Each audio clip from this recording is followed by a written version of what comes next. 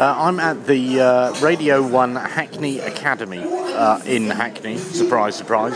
This is the first time since the Eurovision that I felt compelled to record an audio boo. The one marvellous thing I'm reminded about audio boos is that you can, without any effort whatsoever, you can convey something of an atmosphere and also your personal response to being in that atmosphere. It also provides me with an added extra, which is because I work for the BBC. I'm constantly, one of the unwritten rules is that you shouldn't really express an opinion because the BBC is meant to be impartial and objective and all of those other things. And so, if a BBC member of staff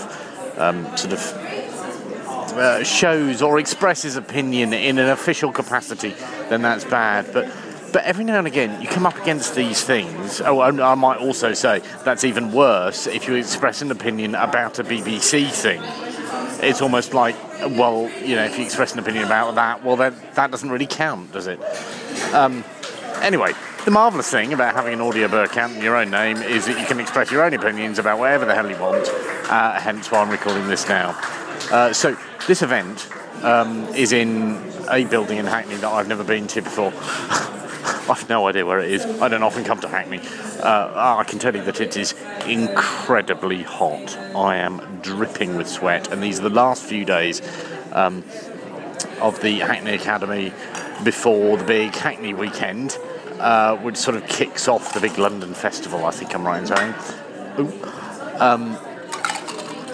And the whole point about the Hackney Academy is that people have shared their learning. Industry experts, people who are big fashion, people who are very good at comedy, music, blah-de-blah, all of those things. They've all come along here and they've shared their learning and experience in a bid to inspire young people, young professionals in the Hackney area. In some respects, it's a very difficult thing to sell. In other respects, it really, really is straightforward. Here's the reason why. Up until today, up until about 3 o'clock this afternoon, the Hackney Academy was nothing more, really, than something on my to-do list and a press release and possibly even a blog post written by somebody else reporting on this thing that I'd never been to.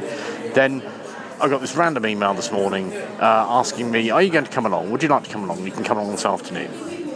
And I went, yeah, I'd love to. Here's the thing. Came along, arrived. It's a massive affair. It's a really well organised affair, and everybody who works on it clearly loves doing what they're doing. I haven't got loads of evidence to explain why, other than that's the vibe I got as soon as I arrived here, and there's something to be said for vibes.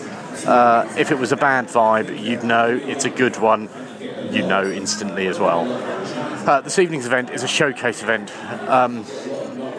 There's lots of senior people at the BBC who've stood up and said, well, this is how it happened, this is who we're grateful for, thanks ever so much, and isn't everybody really, really talented? And they are. We've seen people who've designed T-shirts. The winning T-shirt will be sold at the Hackney weekend. We've seen people read out poetry. We've seen people do comedy sets. Some music as well. Like I say, it's incredibly hot, ridiculously so.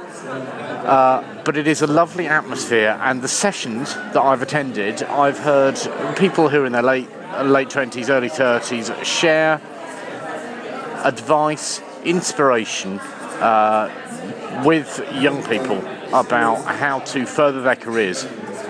And the weird thing is that advice is not rocket science, and it's not tailored for a young audience. It's not like it's older people going, well, this is really what you need to know when you're a teenager. It's not that at all.